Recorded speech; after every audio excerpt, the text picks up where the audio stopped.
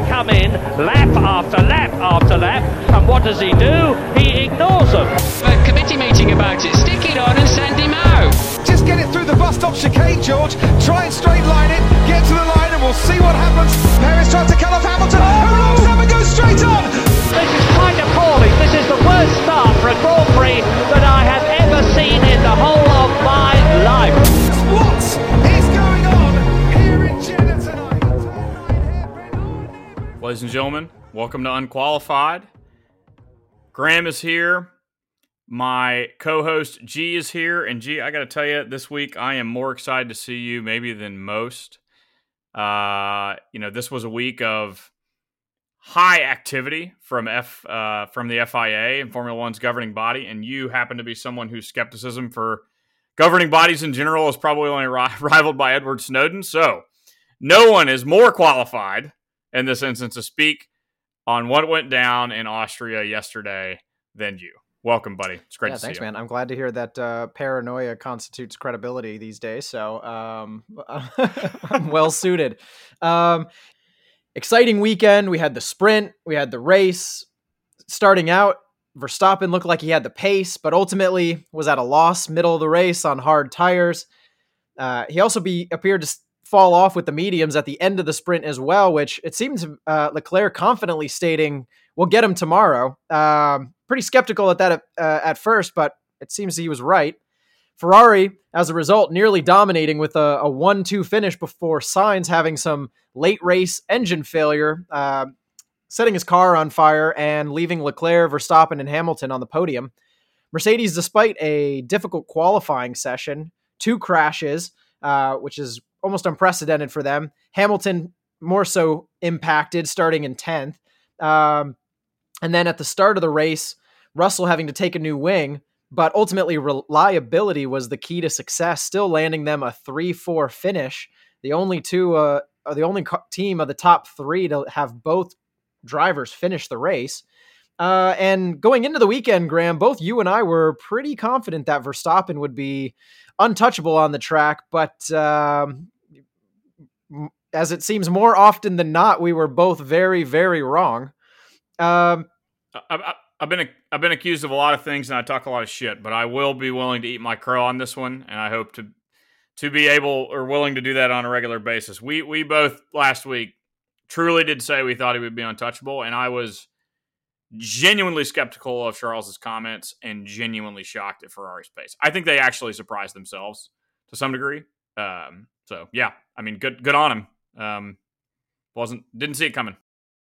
Well, and we'll get into more of them in a moment, but I think you've said this before. It really is a testament to how close this championship is this year, both between the top teams and also how really any of the points fluctuations always coming to the sort of unforeseen event in the race. And even as you look at it today, look, Ferrari trailing Red Bull, but still a couple of races, some bad luck, they're right there in it. So it's neck and neck this year. I was thinking to myself as Carlos Sainz was chasing down Max in the last 20 laps before his engine blew up. I was thinking to myself, man, if something bad happens to Max, like in the final stint of this race, and they go 1-2, game on. Like basically, consider it tied in the constructors, and it was just that continued reminder to me of like, we're not even at the summer break yet, man. This is not a done deal, not even by a mile. Not even how many times, regardless how many times Ferrari's engine blows up or how many times they just boggle the strategy of a race. Like, the reality is they have time to sort it, which is, it's exciting. It makes the season more compelling. And throughout the weekend, I mean, busy weekend with the sprint, lots of on-track action, wheel-to-wheel battling, sprint race. In the real race, we had cars going 5 wide practically. But the drivers weren't the only one busy this weekend, as you've already alluded to. The FIA was equally as busy, not to be outdone by the action on track and wanting a bit of their space on the production, on the broadcast, between track limits, collisions, people leaving meetings early, which thank God we don't have that because I would be broke at this point, as well as people talking to their physios before getting weighed. They left no stone unturned. So But before we spend too much time on that, I do want to get back to some of the on track action. The amount of overtaking in this race was extraordinary. The quality of the racing was high. I mean, what was your take on the events overall? Look, it's not like I've been following F1 for 10 years, but I just don't think it's that frequent. You already called out the 5-car pack that was like Zhou, Alonso, Norris was a part of that. The Haas, yeah, like that wasn't like in the first 5 laps. That was like after the first pit window.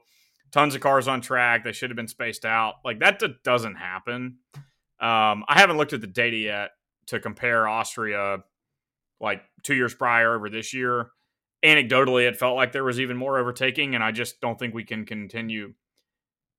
We've got to continue to give credit to the regulations of these cars and that it continues to be effective. The quality of the racing is very exceptional.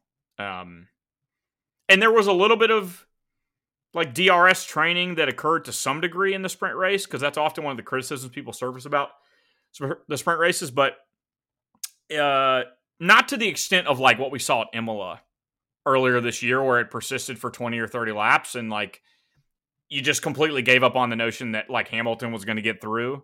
It's very different than that. And so, I just, it's a delight for fans. I think they've done a great job. They deserve a lot of credit. Well, and I also wonder, so first off, how does one say plural Haas? Is it Haas or is it Haas's? Haasai?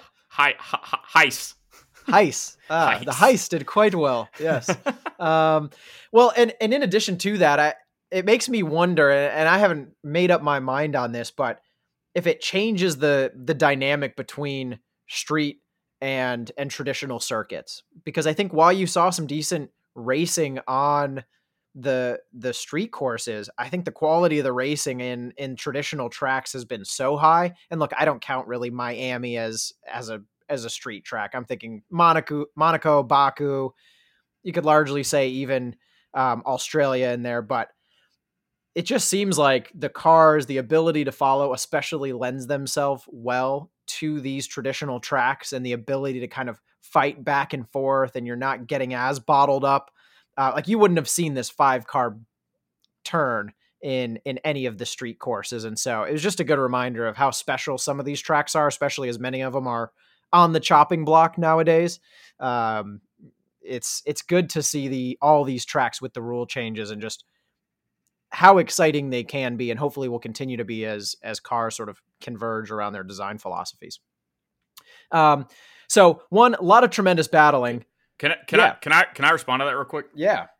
I think you make a very interesting point. I hadn't thought about Shockingly. it before. About the way that the regulations are changing the relationship between traditional street and fit for purpose tracks. But also we got to think about the fact that like what is a street circuit anymore anyway, right? Because to your point, Miami is paved and fit for purpose it's street by design. The walls are closer, but like the asphalt is very much built to be a very high-end racetrack. Jeddah is the exact same way. It's a street track, but it's not really, right?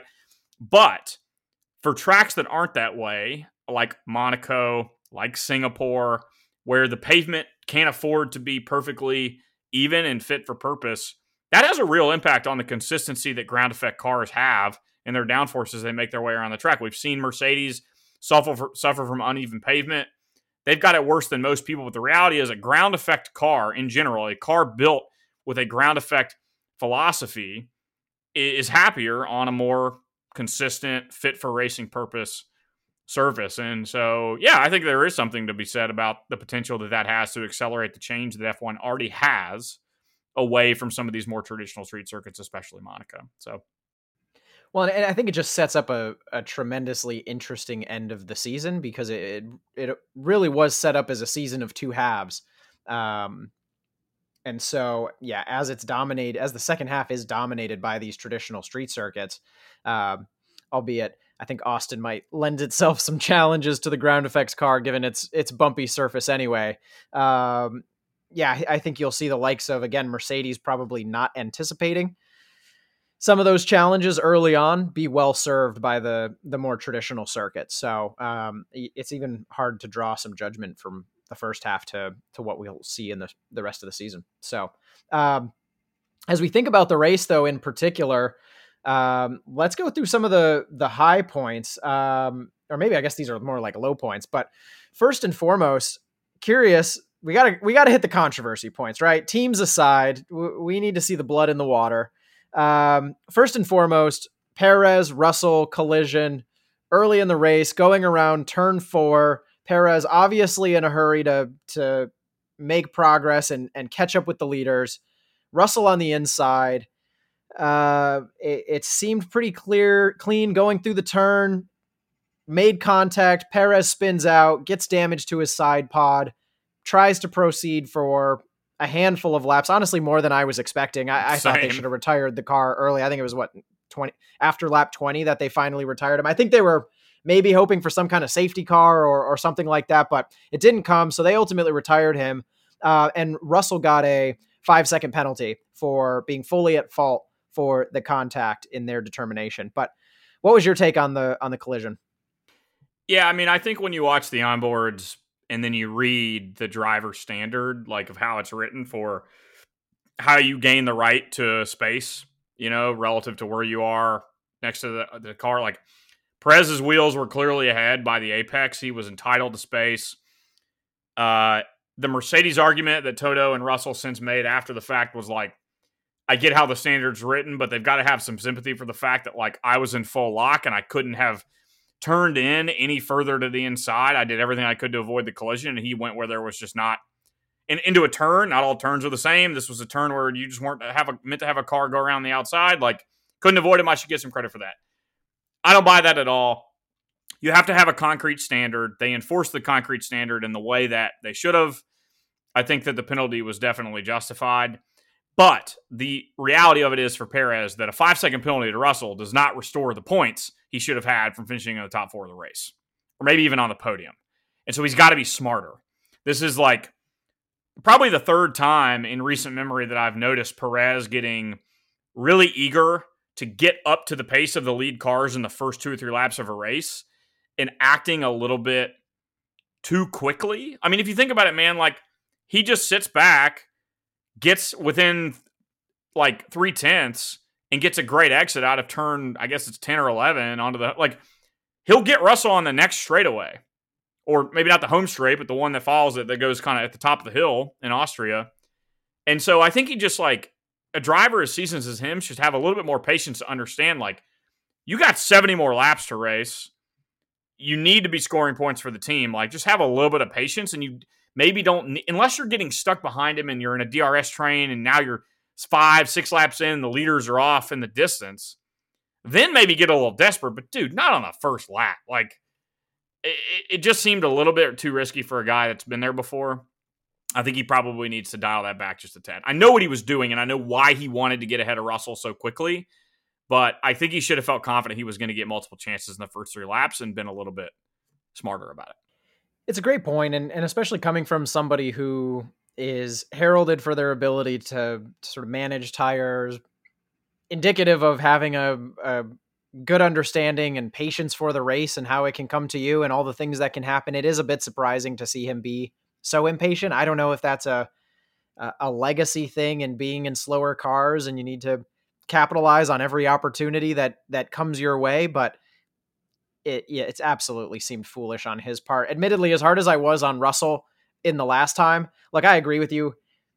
You could say that about any turn you go long and don't brake enough as well. I had the wheel in full lock. It's like, well, yeah, but you still didn't brake enough and shot through the exit. I don't buy that really, but it wasn't an egregious mistake for him. Perez still had room on the outside. Agreed. I didn't see nothing like there was no overcorrection on Russell's side. Like it was a pretty consistent hold. And so, yeah, I think that one is pretty tricky to rate when you compare it to several of other instances of, again, as we talked about last week, drivers taking that corner to its extreme and not leaving any space on the outside.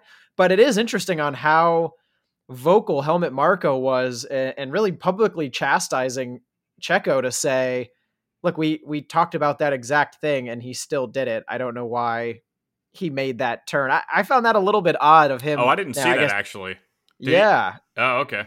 There was a whole, and again, I guess we shouldn't expect anything different from Marco to say exactly what happened with drivers and what he thinks about them. So Yeah. a fair play to him, but it was a bit odd of, debriefing and basically calling him out for kind of not following the direction of the team. But I mean, who doesn't know that on that corner at this point, regardless, like as you said, regardless of the points or the penalties that they dole out for pushing drivers wide, it never pays for what it costs the driver on the outside. So, and I thought Hamilton was really wise at multiple points, trying to push that a little bit, but always bailing out, in particular with the battles with Schumacher. It'd be one thing if he had been behind Russell and Hamilton and had to worry that there was going to be a DRS train he couldn't get through, or if he wasn't in a car that wasn't known for its straight line speed and he was worried that he was going to be able to, like, if he had been in a McLaren and had a Alpine in front of him, right? Like, maybe it's a little different there, but like, to your point,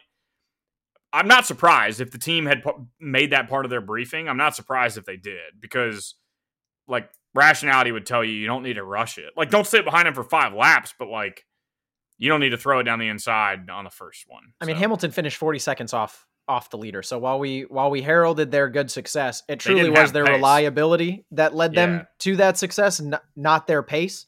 Agreed. And so they had to see that earlier. So yeah, a bit disappointing from Perez. I guess moving on from the Perez and Russell conflict, there was a lot of other conflict off track this weekend that's made the headlines. Curious to get your perspective on the social dynamics of racing. Just as a recap, throughout the weekend, starting in qualifying, and this is on the heels of Silverstone, where, much ado was made about the fans there booing Verstappen as he was announced. But then as both Hamilton and Russell spun out during qualifying, hit the wall, the stadium erupted into sounds of cheers at the Mercedes downfall. And then subsequently, and even more disappointing throughout the weekend, many reports of both verbal and even physical harassment between fans at the venue. So just starting off with, I guess, the reactions of the sport overall, the drivers, the teams. How do you think it was handled? Did any reactions in particular stand out to you as effective? Let me actually pose a hypothetical. So let's take these in 2 parts. We'll do the booing first, and then we'll take the fan harassment second.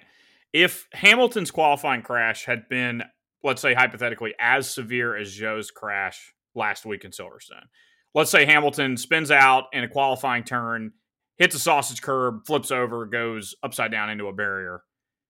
Do you think they're cheering then? I mean, my first reaction is I would like to say, no, I don't think so. I think that would be absolutely egregious. But at this point, I wouldn't put it beyond people to do so.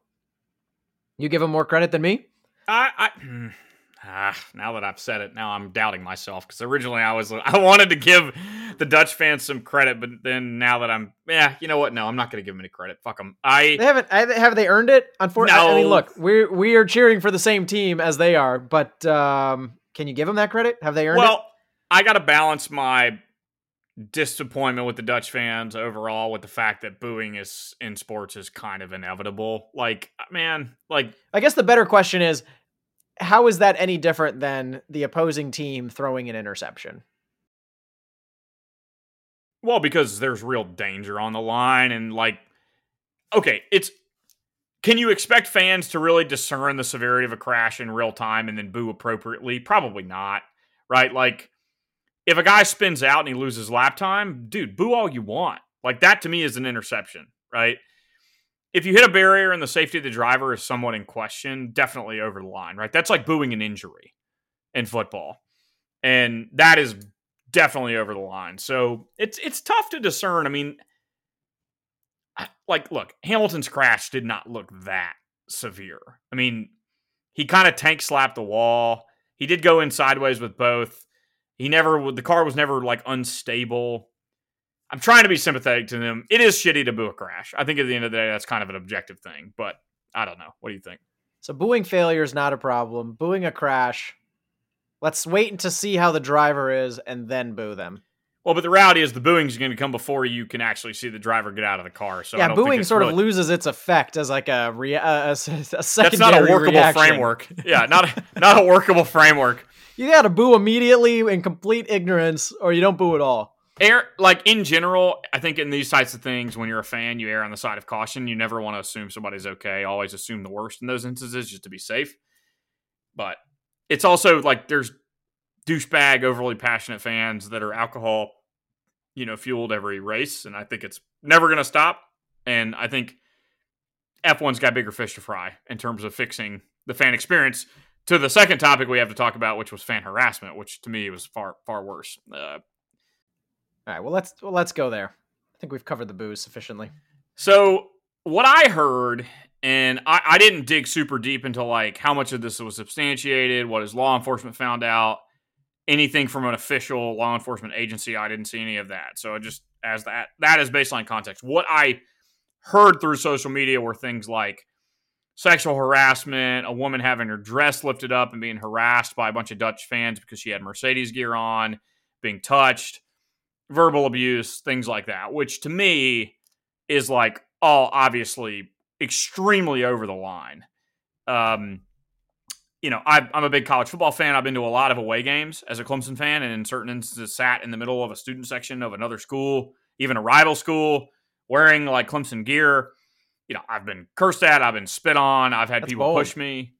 Yeah, but like, I'm also not a woman, and I've never like I'm sure you've also been like, spit on outside of sporting events. So yeah, verbally and physically. But I'm not a woman. I don't have to deal with people, and especially drunk men at sporting events, like groping and feeling all over me and acting like they're entitled to do it. And so it's definitely hugely unfortunate. The sadder part about those things typically is how hard those types of things can be to substantiate, because how long it takes law enforcement to get into the area. And then when they do get into the area, it's all eyewitness accounts, what he saw, she saw, kind of. And so it's hard to really bring justice in those types of situations sometimes when there's that many people in a really densely packed area.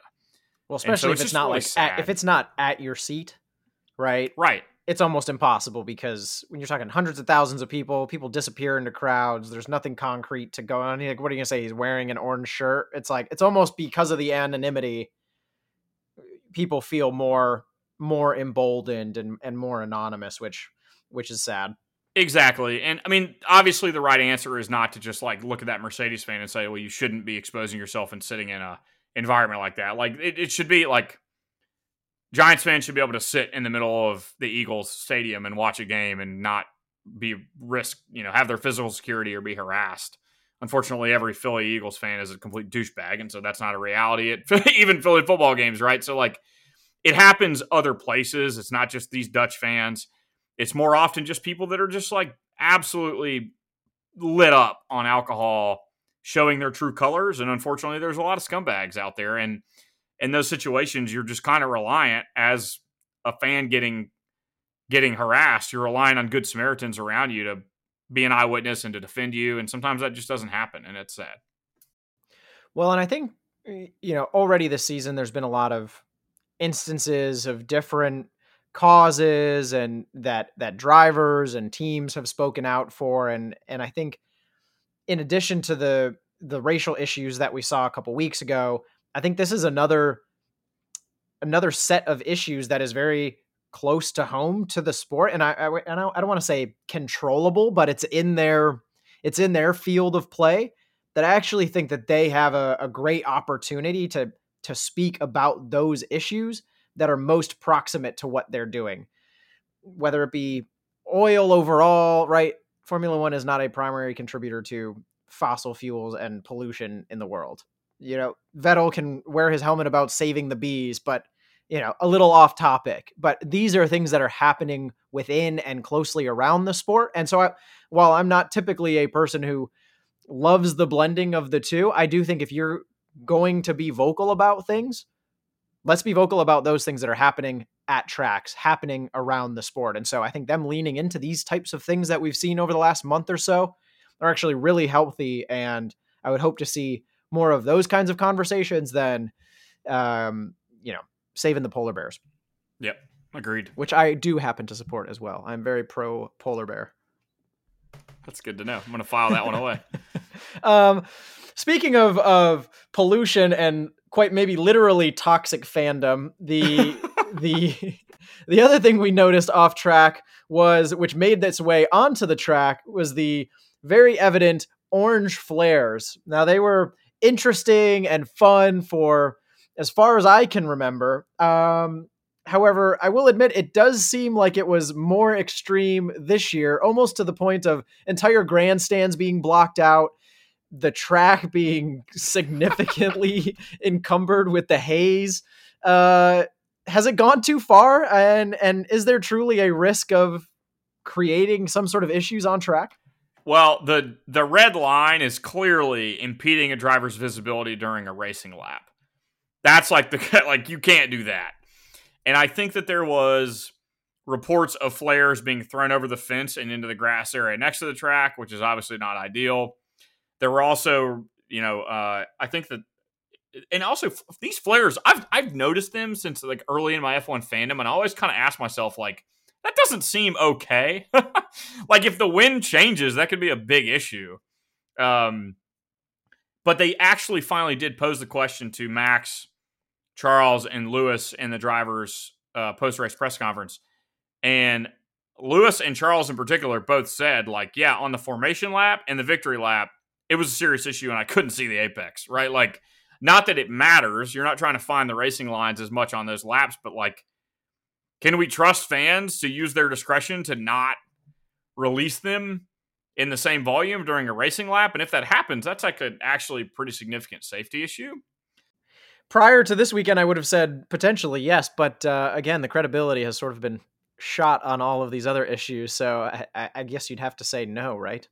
Yeah, I mean, I'm not going to trust fans to, at their discretion, only throw out flares during non-racing laps. Yeah, only within the 3 minutes preceding the formation lap. Yeah. Now, the good news about flares is if you light one, it's pretty obvious who you are. So, like, like when you're holding it. So, I guess, you'd be surprised. If they came up with a policy, it would be easier to enforce. But yeah, here's the real rub of it for me, though. If I'm a fan, I saw some point of view videos filmed from the grandstands when that stuff was going on. Dude, if I'm a fan and I just paid $1,000 to be at that goddamn race and I can't see the first fucking lap because orange smoke is in the air, like, I'm pissed. Like, people were literally like covering, people were literally had their noses tucked into their shirts on lap one and couldn't see shit and were watching the first lap from their phone. That would piss me off if I was a fan. I didn't see any of it in Miami. I don't know if you did in Montreal, but that would make me very angry. I'd probably complain to like the actual race venue if that affected me as a fan.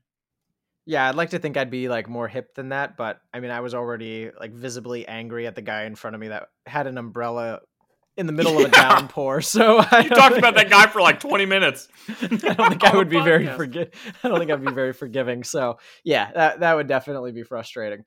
All right.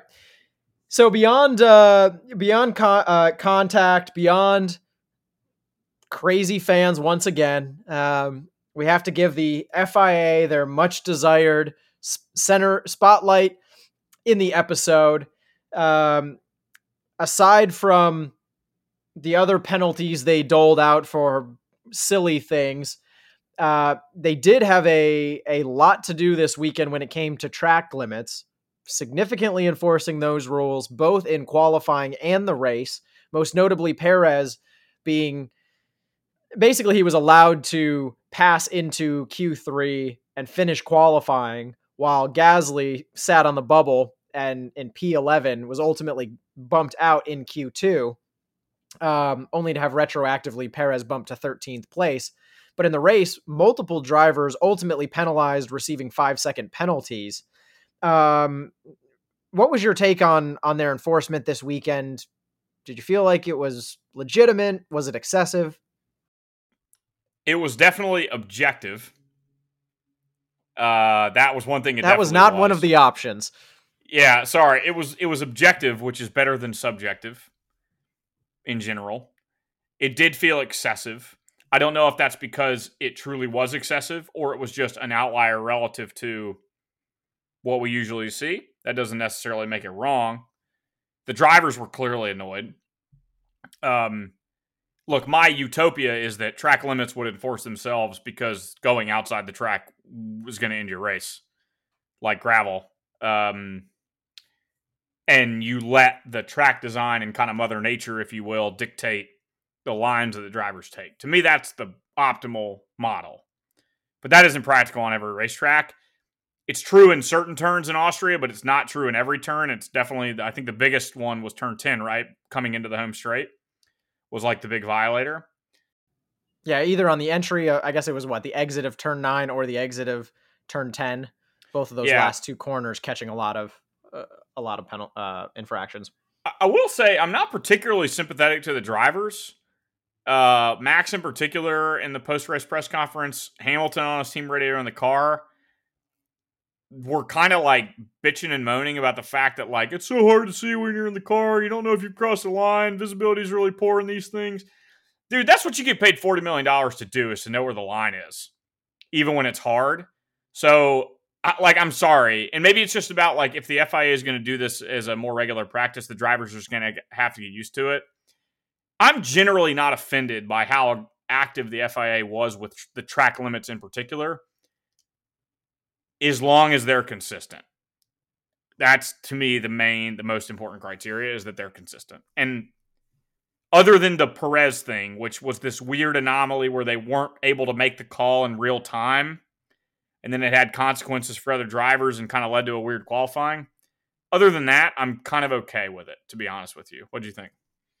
Yeah, I think this track in particular is set up to be prone to a lot of that, particularly like around the 6-7, or I guess 7-8, I'm not sure, S curve, and then into the 9-8 point. I think the time to be gained on the 9-10 kind of closing section isn't a lot. I do think there's more in the middle section if you can kind of straighten out that S curve. But I mean, and that's also where you can violate. That's why they got Perez, right? Yeah, that's the one that got Perez, which that one is far more obvious and extreme. I mean, he missed it by 6 inches. The ones on 9 and 10 in many cases were millimeters off. And so it does seem excessive. But I just don't know what the alternative is, right? Last year they had specific corners they would call out for infractions, but I think, to your point, at a certain point you have to have a standard. And what else do you expect the rules to be? The drivers should be able to keep the car within the limits. The excuses of they can't see around the car.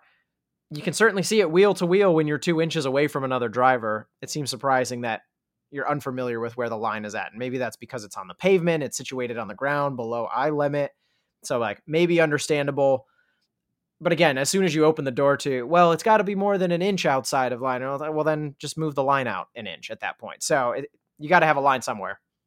Yeah. I think it was fair. I agree. As annoying as it was from like a race experience, watching the race and then wondering about, the penalties they're going to dole out or not. I do just wish in qualifying, that one was so obvious. Like, catch that in qualifying. And at worst, I think Perez should have been bumped to P10.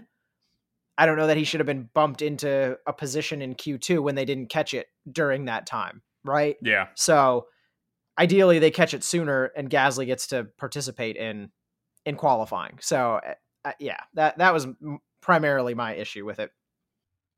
So it sounds like we largely agree on track limits, which I think is the primary issue for the FIA. But this other stuff, Sebastian Vettel literally got fined $25,000 for walking out of the driver's briefing because apparently after 30 minutes they had just spun in circles around this, that, or the other. And he was like, I'm done with this shit, and just walked out. And then Leclerc, Verstappen, and Hamilton all got fined $5,000 each because apparently their interactions with their physio in Parc Ferme were in violation of the rules for what you can and can't do before you get weighed. Which to me, it's like, I mean, are you guys just trying to meet like a fine quota? Like, why? I mean, that stuff's not happening every week, so why Austria? Yeah, I guess they got their own budget cap in the regulations, and they're trying to fill their pockets behind the scenes. Yeah, I don't know. This is where it gets out of control for me. The track limits, crashes are one thing, but to me, this is akin to needing to wear fireproof underwear and take off your jewelry. Like at a certain point, the guy walks out of a meeting, fine. Like, and the weighing thing, I mean, I'm sure there's some sort of scientific reason for fairness and all of this, but I mean, really, what are they doing? Taking the waders out of their pants before they jump on the scale? Like, what is happening here that we're so worried about? And again, it just feels like they're trying to lean in too firm. They've seen some things slip through the cracks before, and these are things we need to enforce. But I'd have to wonder, if they weren't enforced and nothing happened, was the rule necessary or was it arbitrary to begin with? What was the urgency of Vettel being in there and the damage that was caused by him leaving early? It just seems like they're on such a tight leash on some things. The weighing one is a bit more of a gray area for me, but particularly, I guess the fault I have with the weighing is, I think somebody made an interesting comment of the scales and the timing actually being different on different tracks at different times, potentially. And I haven't noticed this myself. However, I do think I saw a scale in the cool down room, but are those things happening in different places rather than consistently immediately outside of sort of the podium where they pick up their watches and do their post-race interviews is where I've seen it typically. But if that's not consistent, I mean, I think that's especially bullshit. Like, yeah, I'm not going to wait 15 minutes to, I don't know what they need to do at that point, get some sort of electrolytes or what, but it's a great point. It's definitely not consistent because the other place I've noticed them doing it commonly is in like the garage on their way to the cool down room, right? So basically, like, the most you can do before you get weighed is essentially go celebrate with their engineers, and do the classic like jumping into the pile type thing after you get out of your car. But then after that, it's basically like, okay, you have a little place to like take your helmet off and we'll give you a towel, but you basically hop straight on the scale after that. Yeah, you're right. You've seen it by the watch podiums immediately after. You see it in the garage, and then seen it even in the cool down room. So, and also, if they're so worried about the physios interacting with them, but not when they're jumping with all of their like fellow team members, what's the distinction here? Yeah, if you're worried about teams like adding or removing weight from a driver to try and cheat the weigh-in, like, then you should be super strict about it and say that they can't touch anybody, which clearly is not the rule. So to your point, is it actually making a difference or mitigating a risk in the first place? On that one, I would say probably not. So like, what are they worried about? They're slipping like a little 10-pounder in the jumpsuit and yeah, I mean, well, look, I'm sure in the history of F1, crazier things have been tried to cheat the weight rules, but it's still like, you got to have some threshold of reasonableness, I don't know. I was always suspicious of Angela. Now I see. Wouldn't that be huge if Angela got caught up in a massive like scale cheating scandal? Oh, this year, decades later, she's putting sandbags in Hamilton's pants. She's only rivaled by like Lance Armstrong's trainer in terms of like the length and depth of the scandal. Yeah. First there was the doping scandal, then the weigh-in scandal. What is next? All right, so look, FIA, they've been lots of praise, lots of negatives. I think they're still finding their footing in the new regime. Sure. Give them a little bit of credit. I'm hopefully some of this scrutiny falls a bit more by the wayside. All right, last, we got to talk about it because there's only so few in the season, and I feel a constant need to voice my displeasure. But I'll let you share your perspective first. Sprint races, yay or nay, and any better alternatives than what we have in place now? Oh, this is so hard. I'm really on the fence about this one. The cons for me are the fact that like I had no shot in hell of watching qualifying on Friday. Like, or if I had it on my iPad while I was working from home, like I was half paying attention, but I wasn't actually able to engage with it. So, and I really dislike that because I think qualifying and like competing for single lap time is really interesting. And so I really hate the fact that has been diminished really clearly on sprint weekends. On the pro side, though, like what happened with Perez, which was basically the sprint race was a chance at redemption and to come through the field and give yourself a better position for the race. I actually kind of like that to some degree. But I say that with a grain of salt because maybe I only like it because it suited the driver that I cheer for in this particular instance. So I don't really know. Net, I'm probably slightly negative on the sprint races, but I also kind of see them as an inevitability because I know what F1's trying to do with them. And they've already rolled out more of them in F2. So I think it's kind of coming, but I don't know. I want to hear the more pessimistic view, and I'm willing to be influenced. Well, the pessimistic view is, yes, one, it absolutely dilutes the importance of qualifying, which, if you look at the course of a season, it is the ability of a driver to qualify, not even first or second, but the difference of, as we saw in Hamilton's season, right? The difference between 8th and 4th is massive in terms of what it means for potential risk on an open lap, the amount of, well, that mainly, right? How much conflict do you potentially engage in that position versus further up the grid is massive. So it dilutes the importance of qualifying, which I think is what truly differentiates the greatest of the drivers. And I think, honestly, as I think about it more, I think the sprint races only advantage the better teams, which I find to be the most frustrating part because, well, one of the most frustrating parts. I think you see a great team outperform in a qualifying session, or you see particular teams like Mercedes this week make mistakes in qualifying, Perez making mistakes in qualifying, and you get bailed out by having a sprint race. You get to make up most of, if not all of the positions that you lost as a result of that qualifying performance. And then the race is no different. And then to that point, I do think it robs the actual race of the excitement it's entitled to. The full extent of the Schumacher and Hamilton battle, the full effort from Perez having to climb up the field. Saturday was far flatter of a race than Saturday. And you so mean Sunday was flatter of a race? Yes, I'm sorry. Sunday was almost like by the time the race ended, I had almost forgotten like what really happened in the race, because short of, a couple of really interesting battles and Sainz's, Perez and Russell's contact, Sainz going on fire, and then just ultimately Leclerc making the pass, like you kind of forget all the details of the race because, one, not as much stuff happened, and two, I think it was largely overshadowed by a lot of the interesting drama that comes up with a mixed grid as a result of the uncertainties in qualifying. And so Sunday is just greatly diluted. I also, to your point of not being able to watch qualifying on Friday, it makes for an extremely long weekend. I mean, it almost by the end of it, you're like, is this thing over yet? Because I have had 3 days of things to tune into. Whereas typically when you're watching practices on Friday and early on Saturday, those are things that you can either turn on in the background or turn on at 6 a.m. for the last hour of sleep on a Saturday morning. But it just felt like it feels a bit overwhelming with major features 3 days of the week. But I think the biggest thing for me is the disadvantage that it puts teams further down the grid who might have made great strides in qualifying.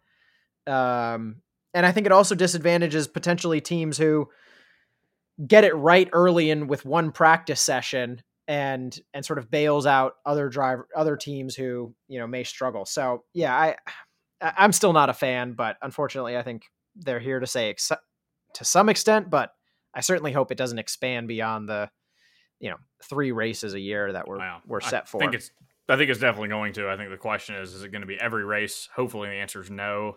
Maybe they'll stop at half. I don't know. But it's a moneymaker, right? So I get what they're doing. My utopia would be if you have to have a sprint race, do it all on Saturday, just shorten regular qualifying, maybe have it in 2 sessions instead of 3, and then do the sprint race immediately kind of after with some degree of a break, maybe do a lower formula race in between them and make a whole thing. I don't know all the other factors at play in scheduling, but it's, to me, the main issue is just I have a hard time giving a shit on a Friday. unless I'm either at the venue, which I'm usually not, or the race is on East Coast time and it's after business hours on Friday, which it generally isn't. Yeah. So, yeah. So, what about some of the other alternatives that have been thrown out, though, of, reverse grid, for example, qualifying just counting for both the start of sprint and the race, but not having the sprint determine the order for the race? Any thoughts on those? The second one to me has a lot more potential. I think reverse grids are just manufactured excitement, and that would just be like, getting a delicious pot of black coffee and then pouring like a pound of stevia in it. It's just like totally fake and just complete bullshit. I've heard a couple drivers respond to the reverse grid idea, and they're just like, it's absurd. I think it's so stupid.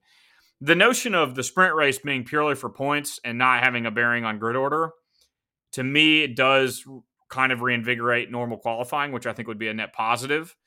But then you might get to a point where people, depending on the number of points at play in the sprint race, may not really care as much. So it's a tough balance to strike. Yeah, I don't know.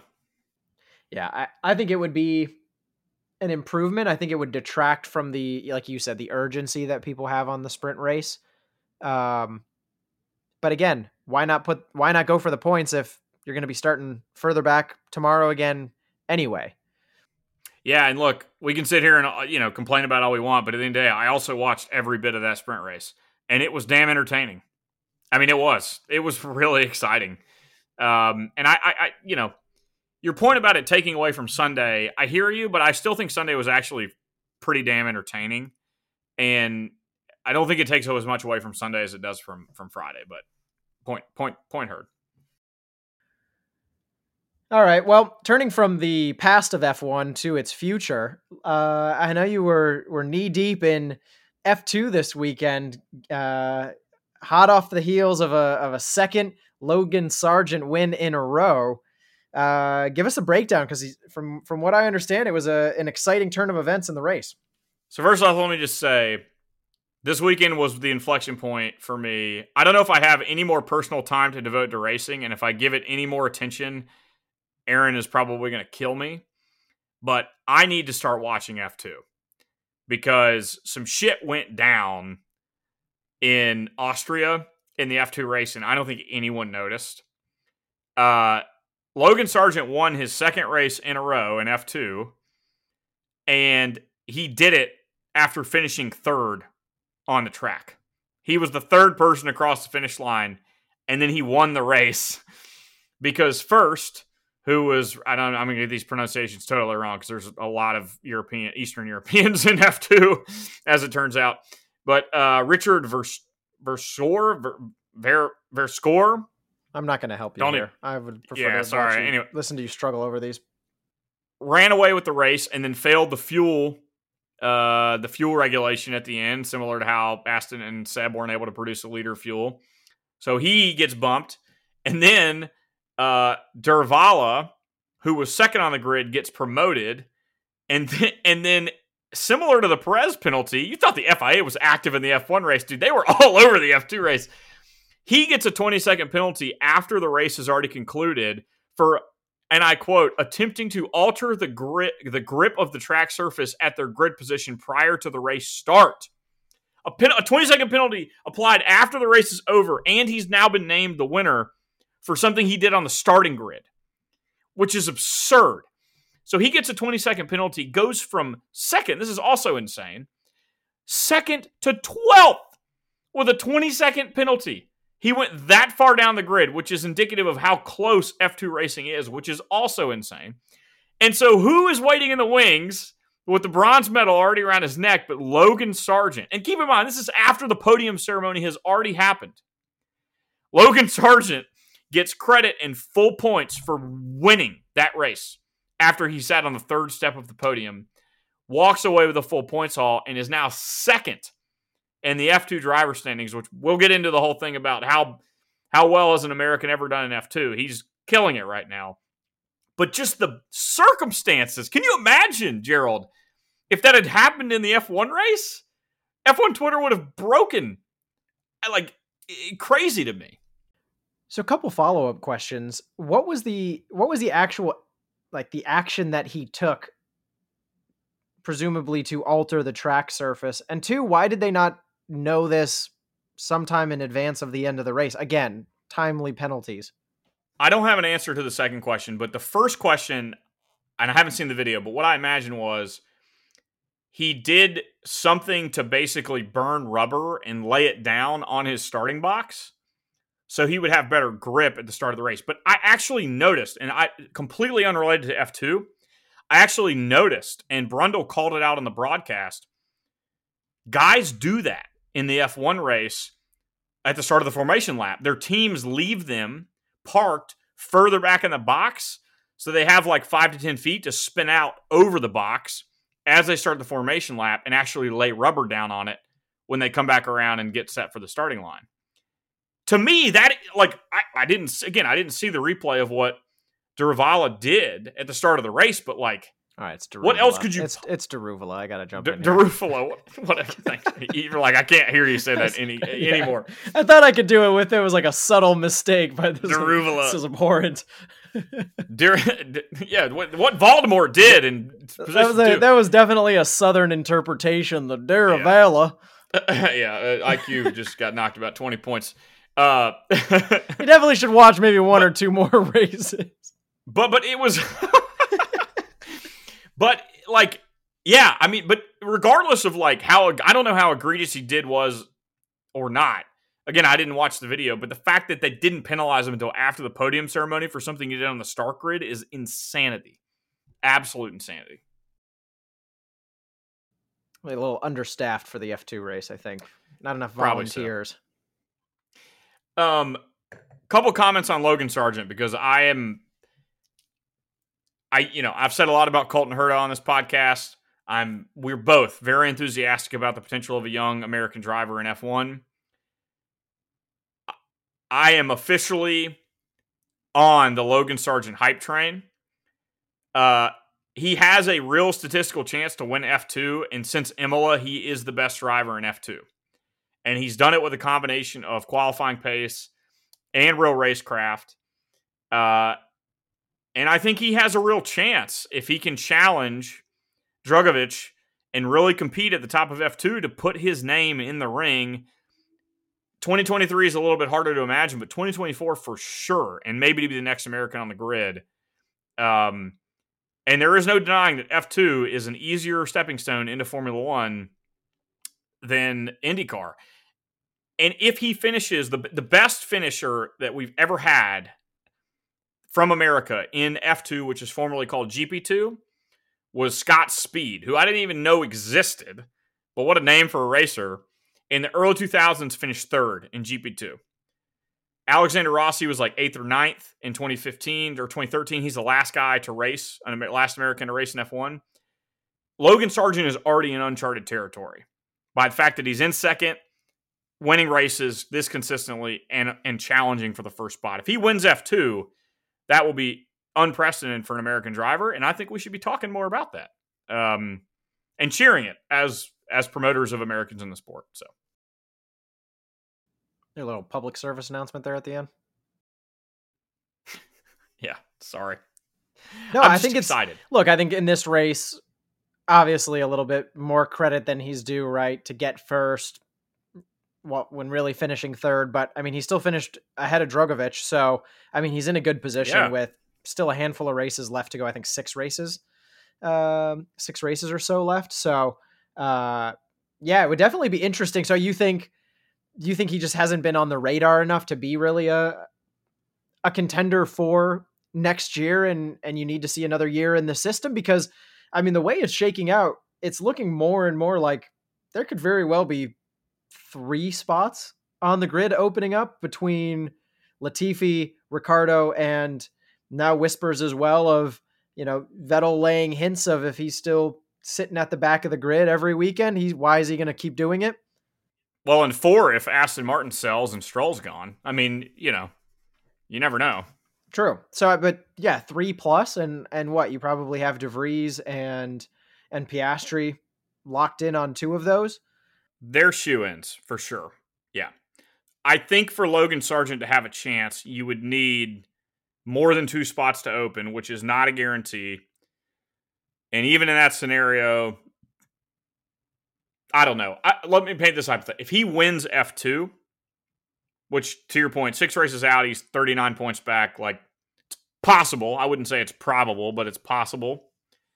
Then I think, outside of the McLaren driver development program, which has Colton Herta and Alexander Rossi has some relationships there, I think he's got the best shot of grabbing a seat at a Williams or a Haas. Because on paper, he's the most credentialed young American to get excited about. If Piastri goes and takes Latifi's seat, which seems to be in the cards because apparently Alpine and Williams have this engine deal behind the scenes that might be getting announced, and it could come with a driver kind of swap. Well, Piastri is also reserved for McLaren as well. So the whole where De Vries actually goes versus Piastri is like a very interesting dynamic. I think you can... I didn't realize he was a test driver for McLaren too. I thought he was just signed with Alpine. I thought he was in Alpine's driver development program for them as well. So I think it's a bit of a mystery as to which one of those guys goes where and why. Interesting to maybe pick through the politics of whose influence really matters in that case. But in either one, I think both of those drivers are set for those 2 spots. Well, if Sargent finds a way to win F2 or even just push Drugovich and compete, he's picked the perfect timing to do it because F1's never been this excited about an American driver and is almost looking for an excuse at this point. So I think it would be relatively hard to deny him if he did finish that high at latest in 2024. And this is one of those weird dynamics with F2 where as you win, you're expected to graduate out, and it's like he's trailing right now. If he can make a late season push, close the gap, fall just short, to your point, if it isn't this year or if it isn't next year, I'm sorry, he's got another season in F2 to quote unquote dominate or get a better start and show sort of that consistency. Yeah, he sets himself up in a pretty good position as long as he stays off the streaming websites and keeps his mic on mute. I think he might be good. Yeah. Well, the other thing is Drugovich has been in F2 for 3 years. So he's also, if he catches him, he'll have, as a first year F2 driver, that's a pretty good mark on somebody who's got a lot more races under him than you do. So yeah, if you even hang back 3-5 points at the end, that's a good mark for you. So, yep. Anyway, thanks for letting me give him some airtime.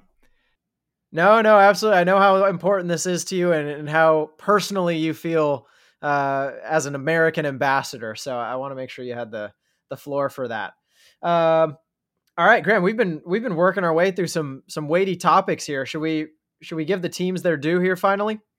Let's do it, man.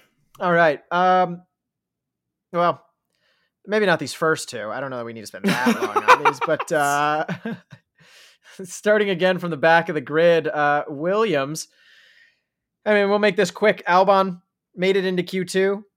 Congrats. Latifi retired from the race.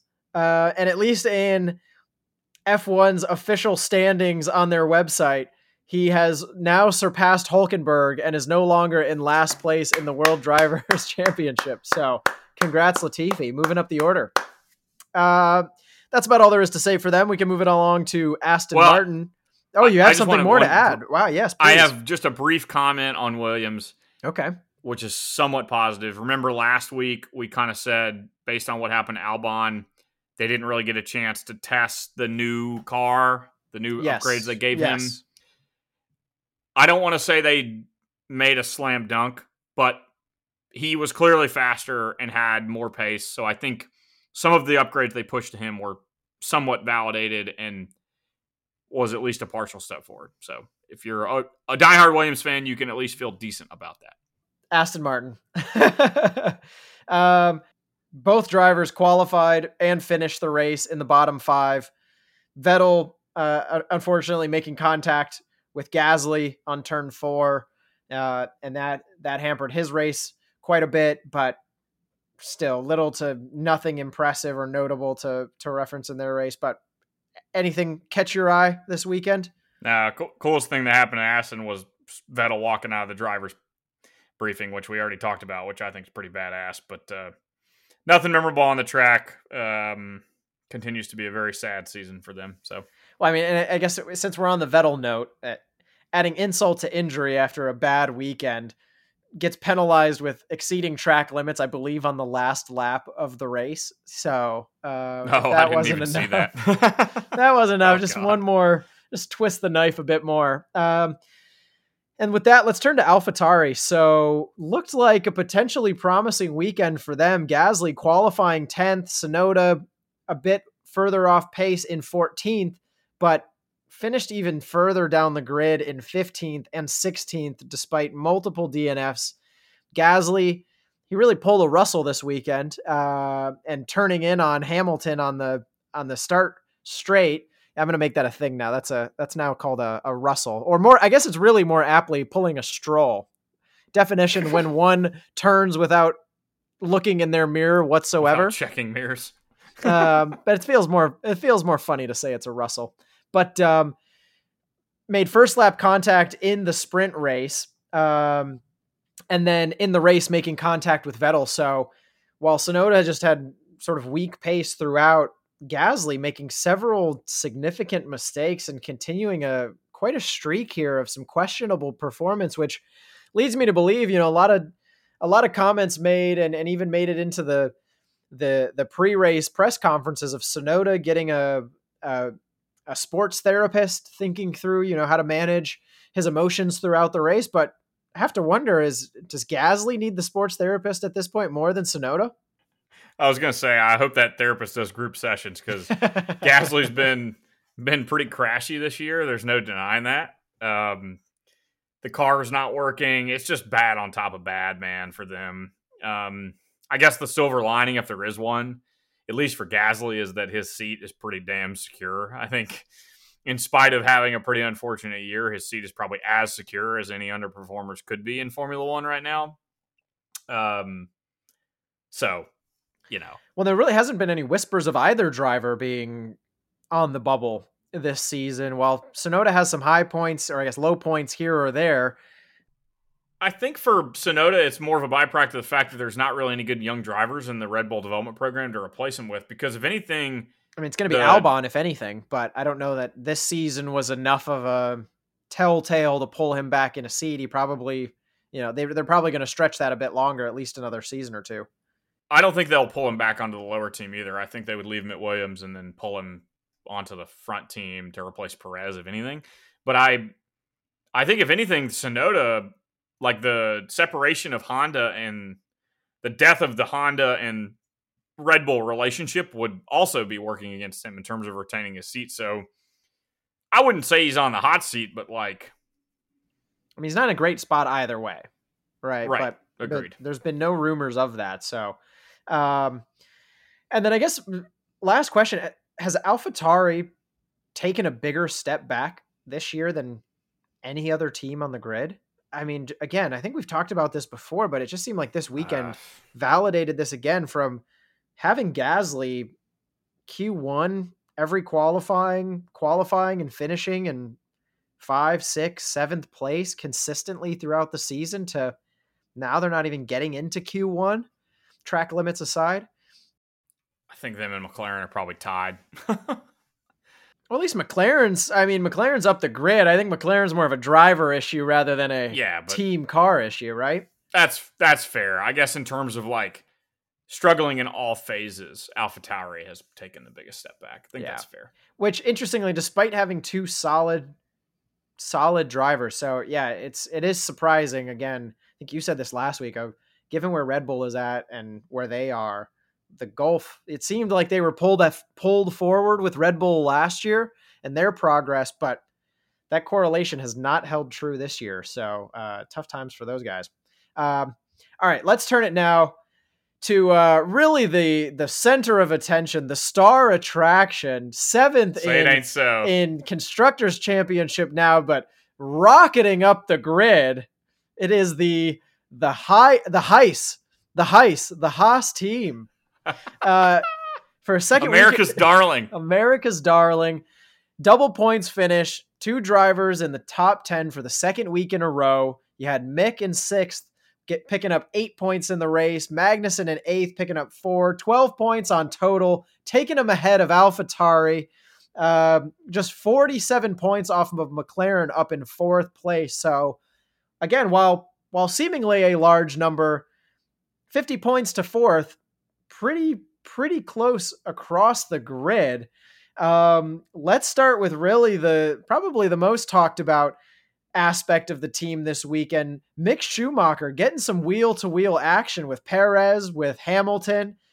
How would you rate his quality of racing this weekend? Well, before I go to Mick Schumacher, I will say we've harped on many times the ridiculousness of my Haas in 4th in the Constructors take at the beginning of the year. I'm not doubling down on it because I still think it's relatively unlikely. 6th is definitely in the cards. They can definitely beat Alfa Romeo, and I don't think it's unfathomable that they can beat one of McLaren or Alpine if Mick continues. Where my money's on that bet then. Yeah, McLaren's the more likely loser between those two, but I'm not willing to bet on that. But anyway, love to see it.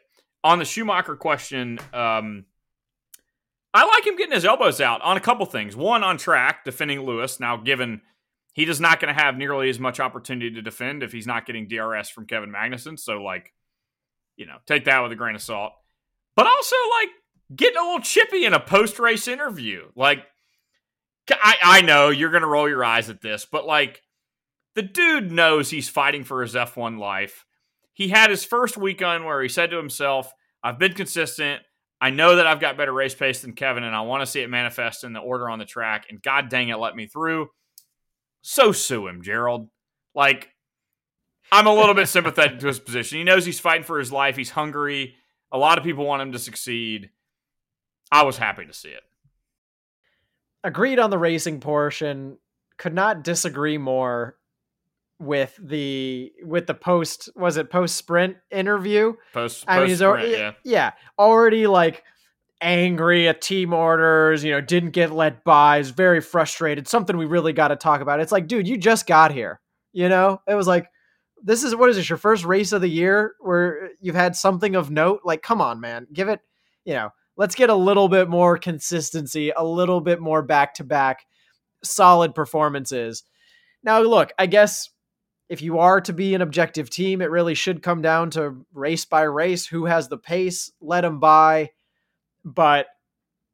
And if that's true, then fine, have that conversation. But again, I'm critical of the drivers hot out of the gate. I was critical of Russell in his first podium, sort of taking on the mantle of world's greatest driver and sort of the big head that inflated immediately after that. And I think you saw that with Mick, just even more depressingly so, knowing that it was happening, 7th and 8th place on the grid rather than the podium position.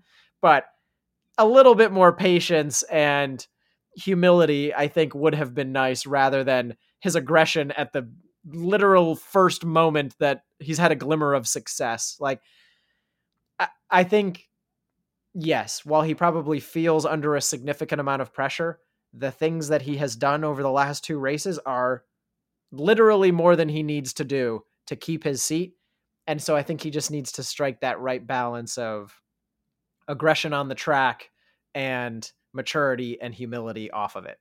Fuck that, dude. You're trying to keep a tiger in a cage, man. Oh, I like a little fire in the belly. I'm not sure he's a tiger yet, my friend. He still looks a bit like a house cat. So he's the son of a tiger who's still a little bit of a house cat, but he's trying to get there. And if anything, he was in danger of being criticized and accused for being the neighborhood nice guy. And no F1 driver wants to be the neighborhood nice guy, and he wants to show that he's got some teeth, and so I commend him for it. That's all. Again, I think you could still be the nice guy, but be aggressive on track if that's his thing. I don't know that he was. See, if this was a contrived overreaction to criticism about his persona, that's one thing.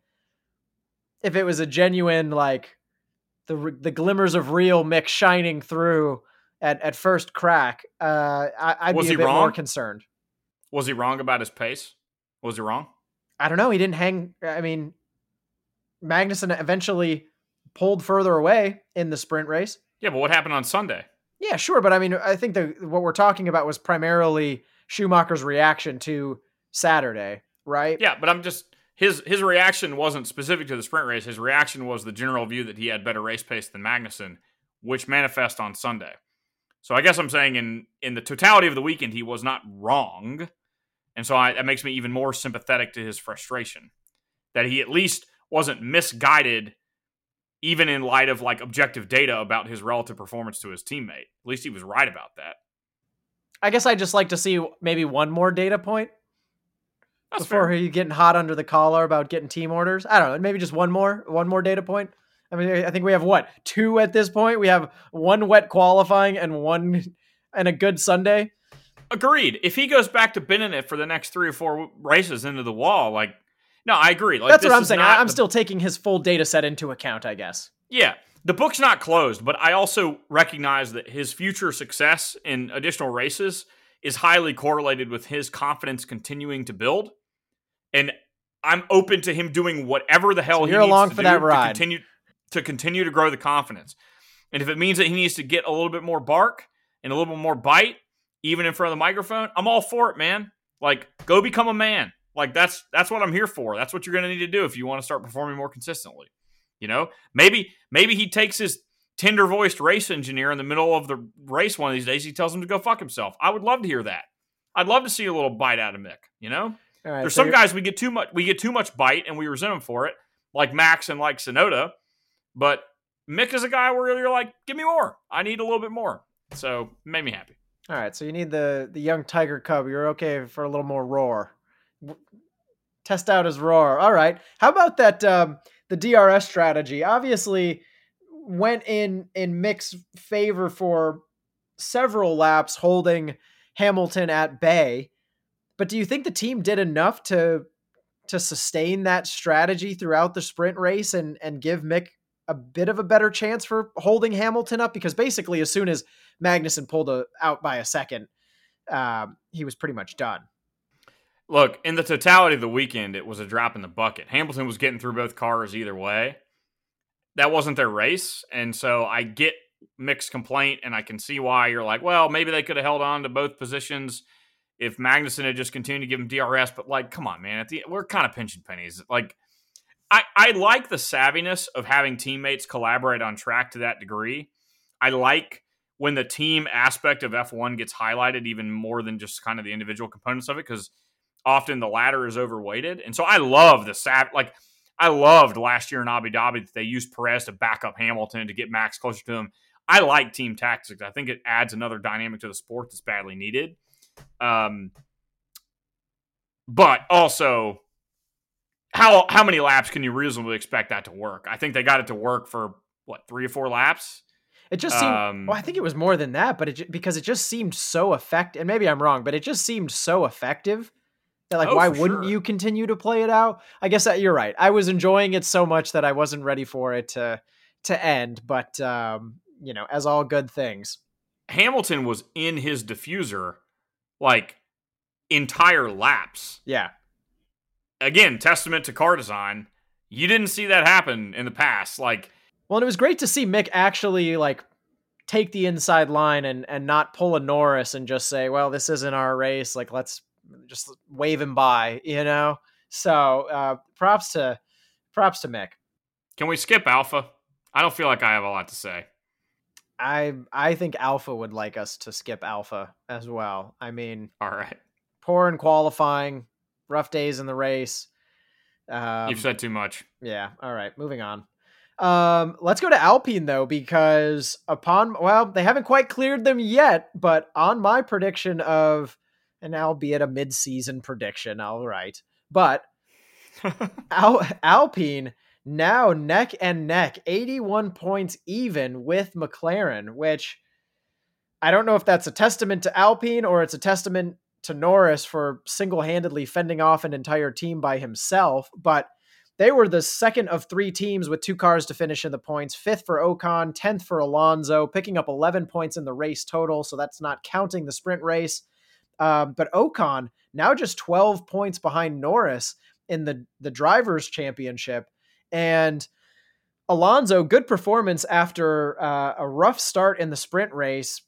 Couldn't get the car to start, had to start from the back of the grid, stuck in a DRS train early, but ultimately through sprint, through the race, climbing up to 10th place. So I guess one prediction, I've already made mine when it comes to the team order, but how about drivers? Norris or Ocon in the World Driver Championship?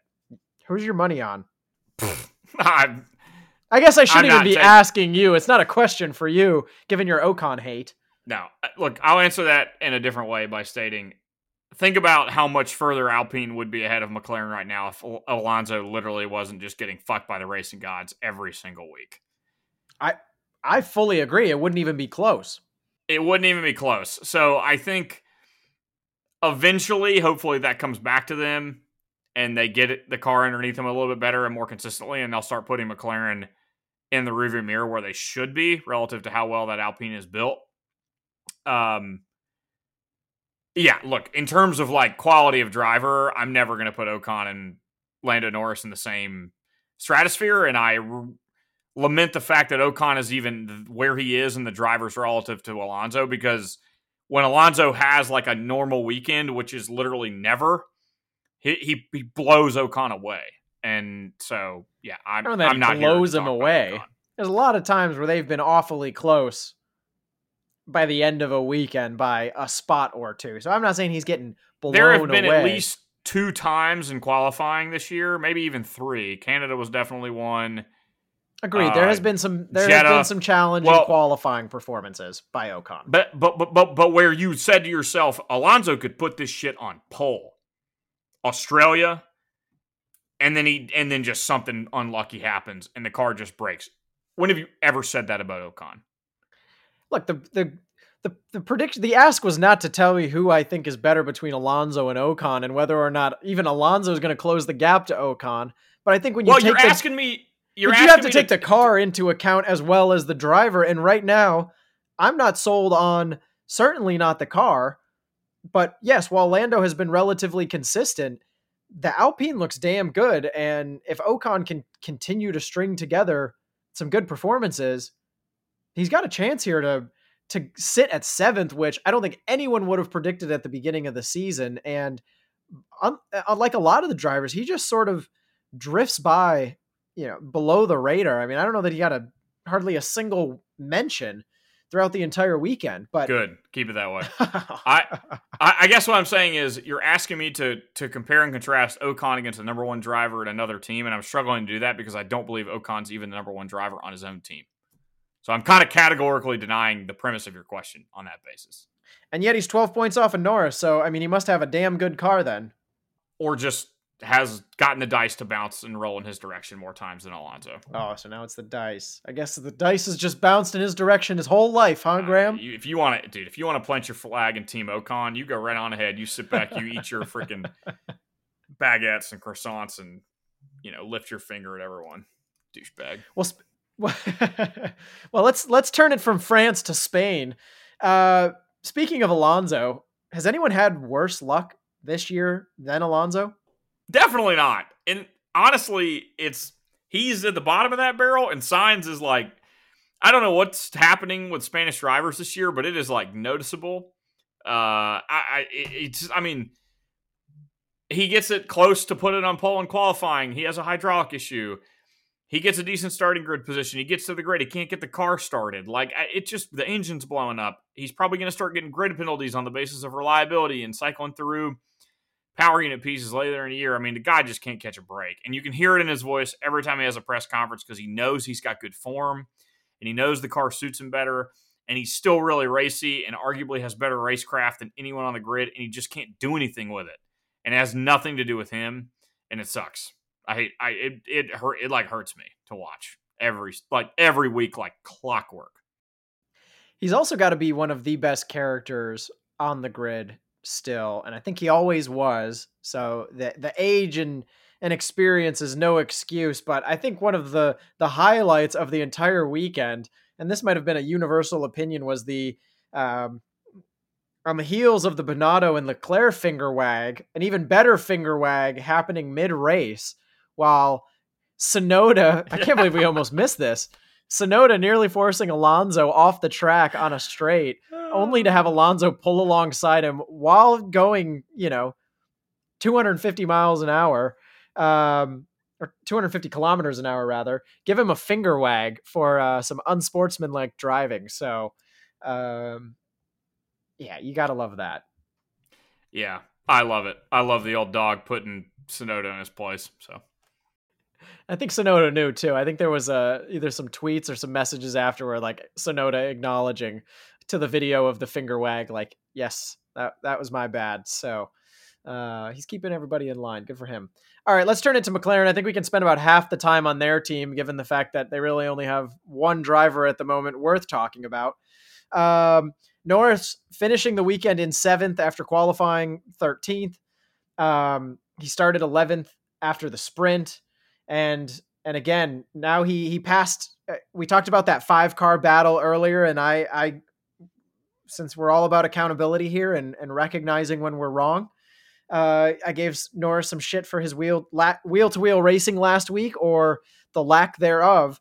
This week had a 5-car battle, and he made his way up from the 4 out of those 5 to the first after turn 3 and 4. So probably one of the highlights of the entire weekend was that little skirmish, and Norris made out better than the rest. So about as good of a performance as you expect from him. 7th in the points. Probably would have been nice to see him a bit higher, given Sainz and Perez both dropped out. But overall, good weekend for him. All right, let's turn it to, I guess just quick question for you on Ricciardo, given another horror show. Let's just review. Qualified 16th, and then finished the race, I believe 9th, but on the heels of numerous DNFs throughout the race weekend. Do you think his 2 points in the race this weekend saves his job at the end of the season? Or better yet, would you actually consider replacing Ricciardo halfway through the season? I mean, I don't think his performance is justified. I think based on his performance alone, taking him out at the summer break would be justifiable. I don't think Zach Brown would have a hard time rationalizing that. But I think you have to look at it objectively and say, who do we replace him with? The likely answer is a young emerging driver. And you got to really be realistic and say, what are the chances I could throw somebody into an already underperforming car in the mid-season and have them perform better on a relative basis? I think the answer, if you're looking at a young developing driver, is probably not worth it, right? And so the alternative is go get a guy like Hülkenberg and throw him in the car and just hope he does better than Ricciardo. But then it's all right, well, what are you really gaining? So I don't think that it would be that much of a stretch, but I also don't know that they would actually net gain anything from it in terms of total constructors points by the end of the year. So they're better off just kind of waiting and doing a clean break in the offseason. From the perspective of this season, I think you're right. From my perspective, it would be more of a play for the following season. Rather than having a young driver come in at the start of a new season, why not use the lost second half of this season to start getting that driver comfortable with the car so that they can hit the ground running come the start of next season, especially as, let's assume that the calendar is laid out in a similar manner as it was this year. A lot more approachable tracks and tracks that folks are going to be familiar with than some of the other ones that we've had at the front of the season. Far more challenging when you look at Monaco and Baku, the newness of Miami. So, I think there's some benefit of bringing somebody in, especially if the calculus would be, do you think Ricciardo's going to score you any points the rest of the season? If you don't see any meaningful points from him that are going to actually help you in the Constructors' Championship, I don't know that you have anything to lose other than maybe dollars towards the cost cap. But again, far less likely to face significant damage in the subsequent races that we have this season. And so, look, if you have skepticism of Ricciardo, I say you might as well get rid of him at this point and and bring in Piastri if you know you have him for the following season as well. Yeah, I mean, I see that's a good point. I think the only risk therein is like, and it always is going to cut both ways, but there's definitely a risk of you bring a young driver into a car that already isn't working and you wreck their confidence, and you'd be better off waiting, till you can put some more development in that car. But that's always going to be an unknown. So I see your point. I think it's well made. All right, let's bring it home here. Top three. Real briefly on Mercedes. I think we touched on it earlier though, that they had a difficult weekend to start in qualifying. Hamilton made good progress through the sprint race and the race as a whole. Russell, solid weekend throughout, but unfortunate first lap contact with Perez sent him into the pits relatively early for a wing change and a 5-second penalty. And that sent him to the back of the grid, and he spent the rest of the time climbing back up. But ultimately, the third team with two drivers in the points, scoring 27 points overall in the race. So race alone closed the gap a bit to Ferrari as well as Red Bull, kind of neutralized when you take the sprint race into consideration. A lot of positives overall, keeping pace with the leaders now. The car improvements seem to have helped maybe, but I guess the gray cloud to those silver lining is they still finished 40 seconds off the lead. Russell, almost a minute. So, I mean, is it too soon for all of the positivity? Yeah, I mean, some of that was exaggerated by the fact that they started back further on the grid, and so they didn't have the opportunity to run in clean air earlier. So maybe realistically, you could cut that in half if they had, maybe even more. Look, at the end of the day, as has been said at various points in world history, these Germans are proving to be some resilient bastards. Even when they get behind the 8-ball in qualifying, man, they put two cars over the finish line better than any other team, and they are consistently scoring top fives now with both drivers. I agree with you. The car is not on the pace, and Ferrari somewhat surprisingly took a step forward and not necessarily a slight step back, as I might have expected them to this weekend relative to Red Bull. But Mercedes is doing everything they need to do to be waiting in the wings. I mean, how many points back are they in the constructors?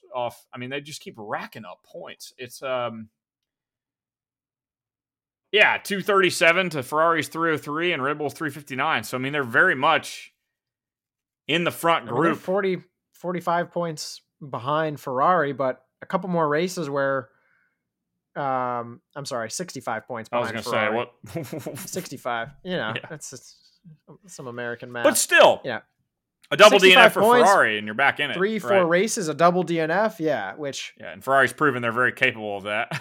So, the one thing that stands out to me is they have probably the best front suspension on the grid, because two different instances this weekend, contact with other cars, front tires, and they just keep rolling right along. So engine reliability, suspension reliability, it's quite a solid piece of machinery they have.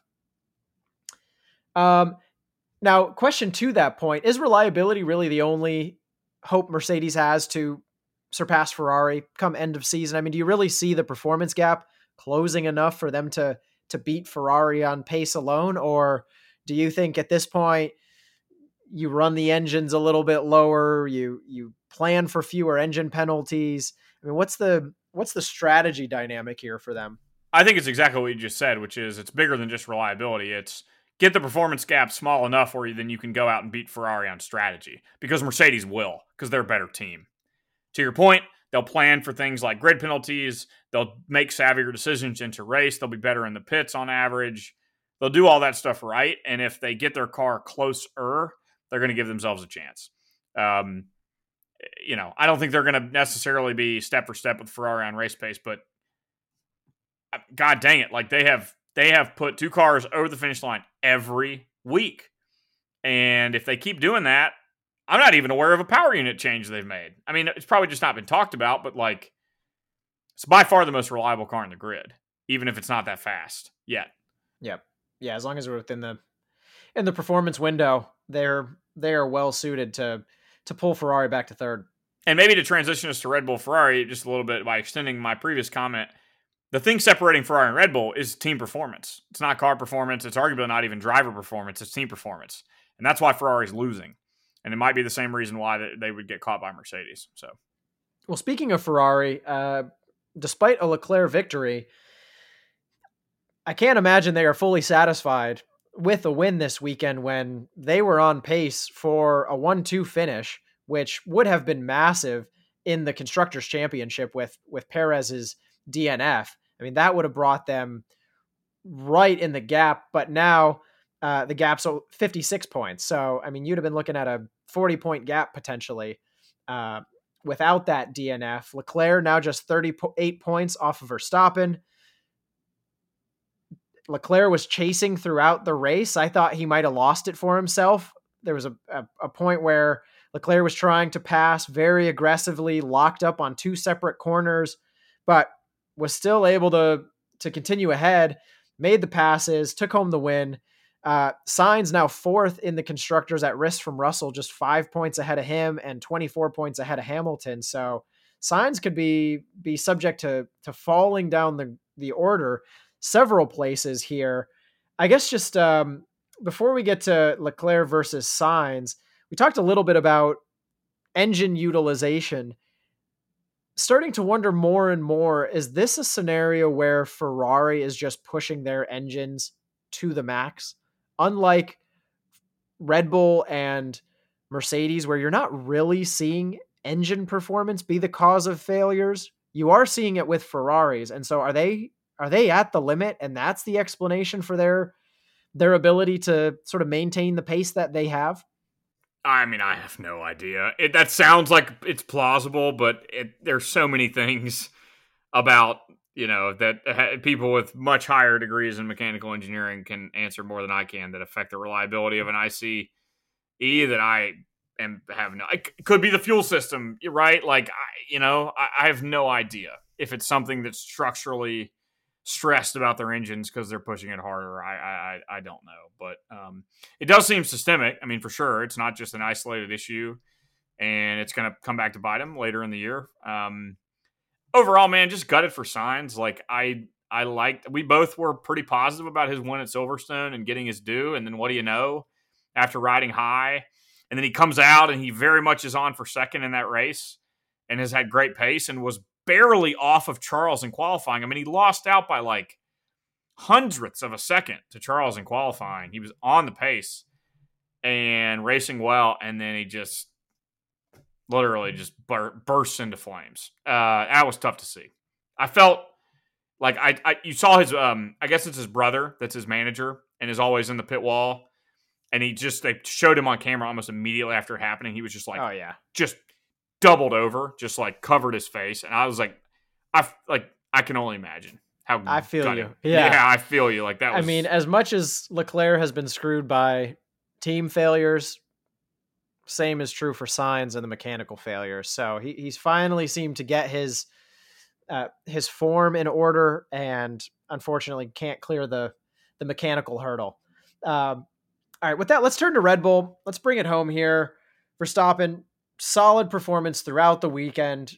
Just nipped Leclerc and Sainz for P1, couple of hundredths of a second. Solid sprint race, so much so that he seemed set for a race win as well, but some mid-race tire degradation, hards not working with that car, left him vulnerable to Leclerc. Fortunately for him, Sainz with the mechanical failure left him in second place, while Perez, on the other hand, quite a bit more difficult weekend for him, much slower to get on the pace, never really found it, justifiably qualified in 13th place after the track limit deletion.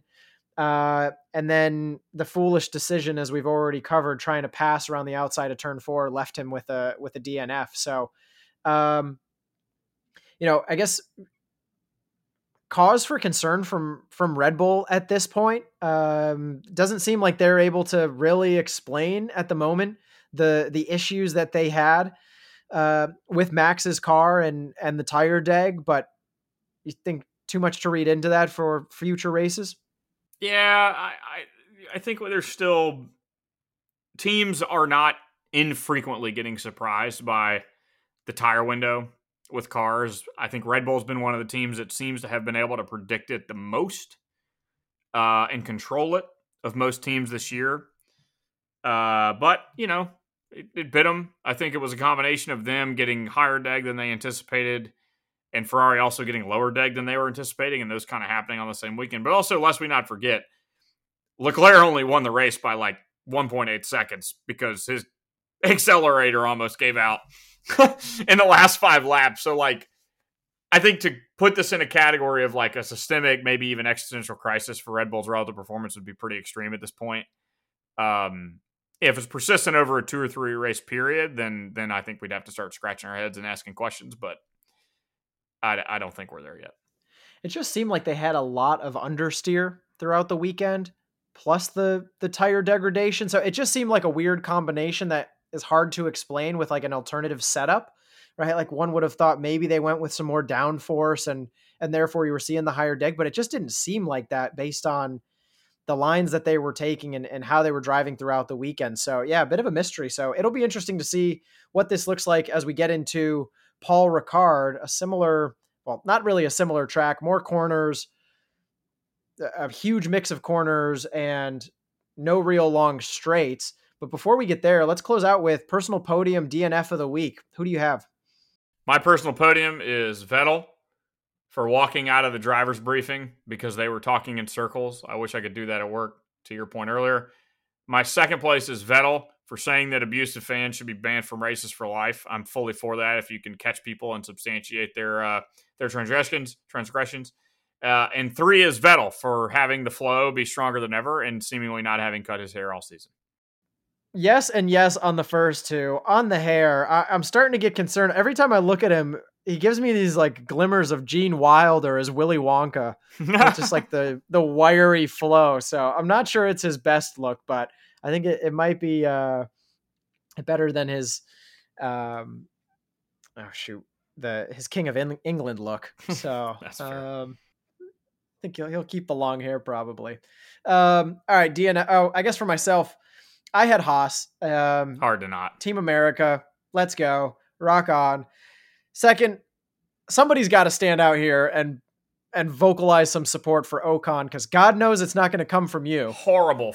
I'm sorry for you that you've taken that. You're in that camp. That's sad for you. It really is. But go on. Well, having traveled to Paris and then attending the Montreal race, I feel like I'm a sort of a pseudo French advocate here. You couldn't disagree more with the general organization of French society philosophically. So for you to say that is so disingenuous, it's just not even funny. And lastly, I mean, let's give credit where credit's due. Ferrari not blowing overall strategy or pit execution. That is just fair. Mechanical failures this time. So props to them. All right, DNF of the week. I love me some race stewards. Oh, and my DNF of the week has to come from the poor soul that was in the corner of turn 2, who, if you want, you could find this video very easily on Twitter. So that moment when Carlos's car, the engine is blown up like twice. The flames are now spreading towards the front, and the car will not stop rolling backwards because it's on a hill. So it's like this catastrophe like unfolding. And if you look above the car in the camera shot, you can see 2 stewards, both with fire extinguishers, running down the hill to make the turn around the guardrail to come towards the car. And one of the stewards, who was like this overweight little plump guy in the back, for whatever reason, stops running, sets his fire extinguisher down, and just runs the other direction. Inexplicably. Like, no idea where he was going. Like, ran away from a burning car, which to me is like, I hope your name doesn't get released, because that's pretty embarrassing. Oh, wait. Well, it definitely will. And he's thinking, man, I don't get paid enough for this shit. Yeah, I don't think they're volunteers. I think they are more properly employed, or at least I certainly hope so. But look, you don't know what the process is. You don't know about the delegation of responsibilities. I am sure he was fulfilling exactly his role. He was going to get the 3rd extinguisher as a contingency. If there is a process that tells you the next step is anything other than go extinguish the burning car, then I question the manual. Like, rewrite the manual. I'm also not sure what the guy who was next to the car with the fire extinguisher was doing for a while. He seemed to let that thing burn. Yeah, he was trying to wedge the tire. That was unsuccessful. Then it seemed like he just let the car burn there for a good long while. Also, I don't know what he tried to wedge the tire with. It looked like he just threw like a rolled up t-shirt underneath it or something. I think they had a wooden block, but at the first thought, I thought it was just his gloves he was trying to stick under there. I'm thinking you might need something bigger than that. But all right. Well, I'm glad the stewards get their time to shine. For myself, DNF of the week. Have to pick on the other Frenchman, Gasly. He is falling precipitously. And then the other one, I was quick to give the British fans a lot of shit, but in retrospect, I guess it can get worse. So have to DNF Austrian fans. God, let's just hope it doesn't get worse in France. But we got France and Hungary next, and at least Hungary last year with the booing was pretty intense. So who knows what we have in store? Time will tell. Surely the French will be more. Surely they'll be more reserved, but then again, I guess maybe not. I don't know. They've almost given your low opinion of them. I'm surprised you're expecting that at all. They've almost elected Marine Le Pen 2 different times, so I'm not sure what they're capable of. Sorry. Well, for that excitement, you'll have to tune in. We'll do a brief look ahead on Paul Ricard's circuit in France. Race weekend, July 22nd through the 24th. Yeah, that's about all I want to cover on this track. I hate this track. No, just exactly. Look, I think in recent years it has been quite a snooze fest. Basically, any action is determined on the narrowest of pit strategy. But look, that's been the case in a lot of races this season that has yielded some fascinating races as well. So I'm actually optimistic, very curious to see what happens on this circuit with the new car designed. There's 2 relatively short straights and DRS zones, followed by a pretty dynamic mix of corners, a lot of sort of 90-degree turns, mixed speeds, relatively lower speed, I think. But 15 turns, 3.5 miles. Past races, have reflected the performance of the top teams. Last year, Verstappen, Hamilton, Bottas, Perez rounded out the order with no race in 2020. So as I look ahead to this next race, I'm a bit at a loss because Austria was rather surprising for me as well. I find myself prone to some recency bias, but look, I think this is going to be another very close battle between Ferrari and Red Bull. But I think given the quantity of the corners, the relatively slower speed ones, I think Ferrari could be well positioned to manage the turn-in speed as well as throttling out of the corners with their engine that seems to be higher performing in low speed, and the lack of long straights means Red Bull's going to be unable to capitalize on their lower drag package. So I think overall good weekend, potentially another win for Leclerc barring failures in strategy or engine. But what about you? If I could just rail on the track for one moment before I do team predictions. Please. You know those like black and white hypnosis wheels that they spin and it tries Yes. Watching the overheads on this track is like staring at one of those wheels. With that freaking hitting, first off, I don't know what that final turn is called. I think it's Parabolica. The final turn before you get into the home straight. The runoff behind Parabolica is like 20 miles fucking long. And the whole thing is literally just like gaudy French red, blue, and white painted lines, which like can't be great for traction if you spin off the track, but we'll put that aside. It's absolutely hideous and horrible on the eyes. So, well, speaking of the design, just be mindful of what you do on Saturday night, because I found myself in a prior year having a late night on Saturday, drinking a little bit too much and trying to wake up and watch that race with all of the blue and red lines on the track. I had to turn away from the TV and subsequently just listen to the rest of the race because I could not do it. I agree with your read on team performances, though. I think my bold prediction is going to be, well, remember last week I said Alonso wins, and then he didn't even get off the starting grid, and I felt like a real jackass on that one. I'm going to go back, and I'm not going to say back wins. To the well? Yeah, I'm gonna Alonso podium. It's my bold prediction. He's gonna get his redemption at some point. Might as well be next week, 3 weeks from now. I mean, I think I'll just pull one out of the air here, and I think I think again I'm going Gasly. I gotta keep hoping here. I gotta hope that AlphaTauri pulls something out. Gasly comes behind, or maybe this is the weekend that Mick finally comes out of Magnussen's shadow.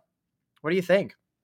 I think that's already happened, but maybe he'll continue and be more consistent. I mean, look, he's okay. He finished ahead. I'm not ready to crown him. My gripe is Magnussen doesn't cast a very big shadow to begin with, so let's chill with that maybe. Hey, in the journey of a young driver, every step is of significance. You give off a fucking Viking shadow, Kevin. Vikings, you blot out the sun. I think Gunter is subtly pulling for Magnussen. I don't think he's ready to let Kevin go yet. All right. Well, this is a good one, my friend. With that, Graham, this has been Unqualified. I think nobody's surprised by that. And until next race, watch track limits. See you, everybody. See you.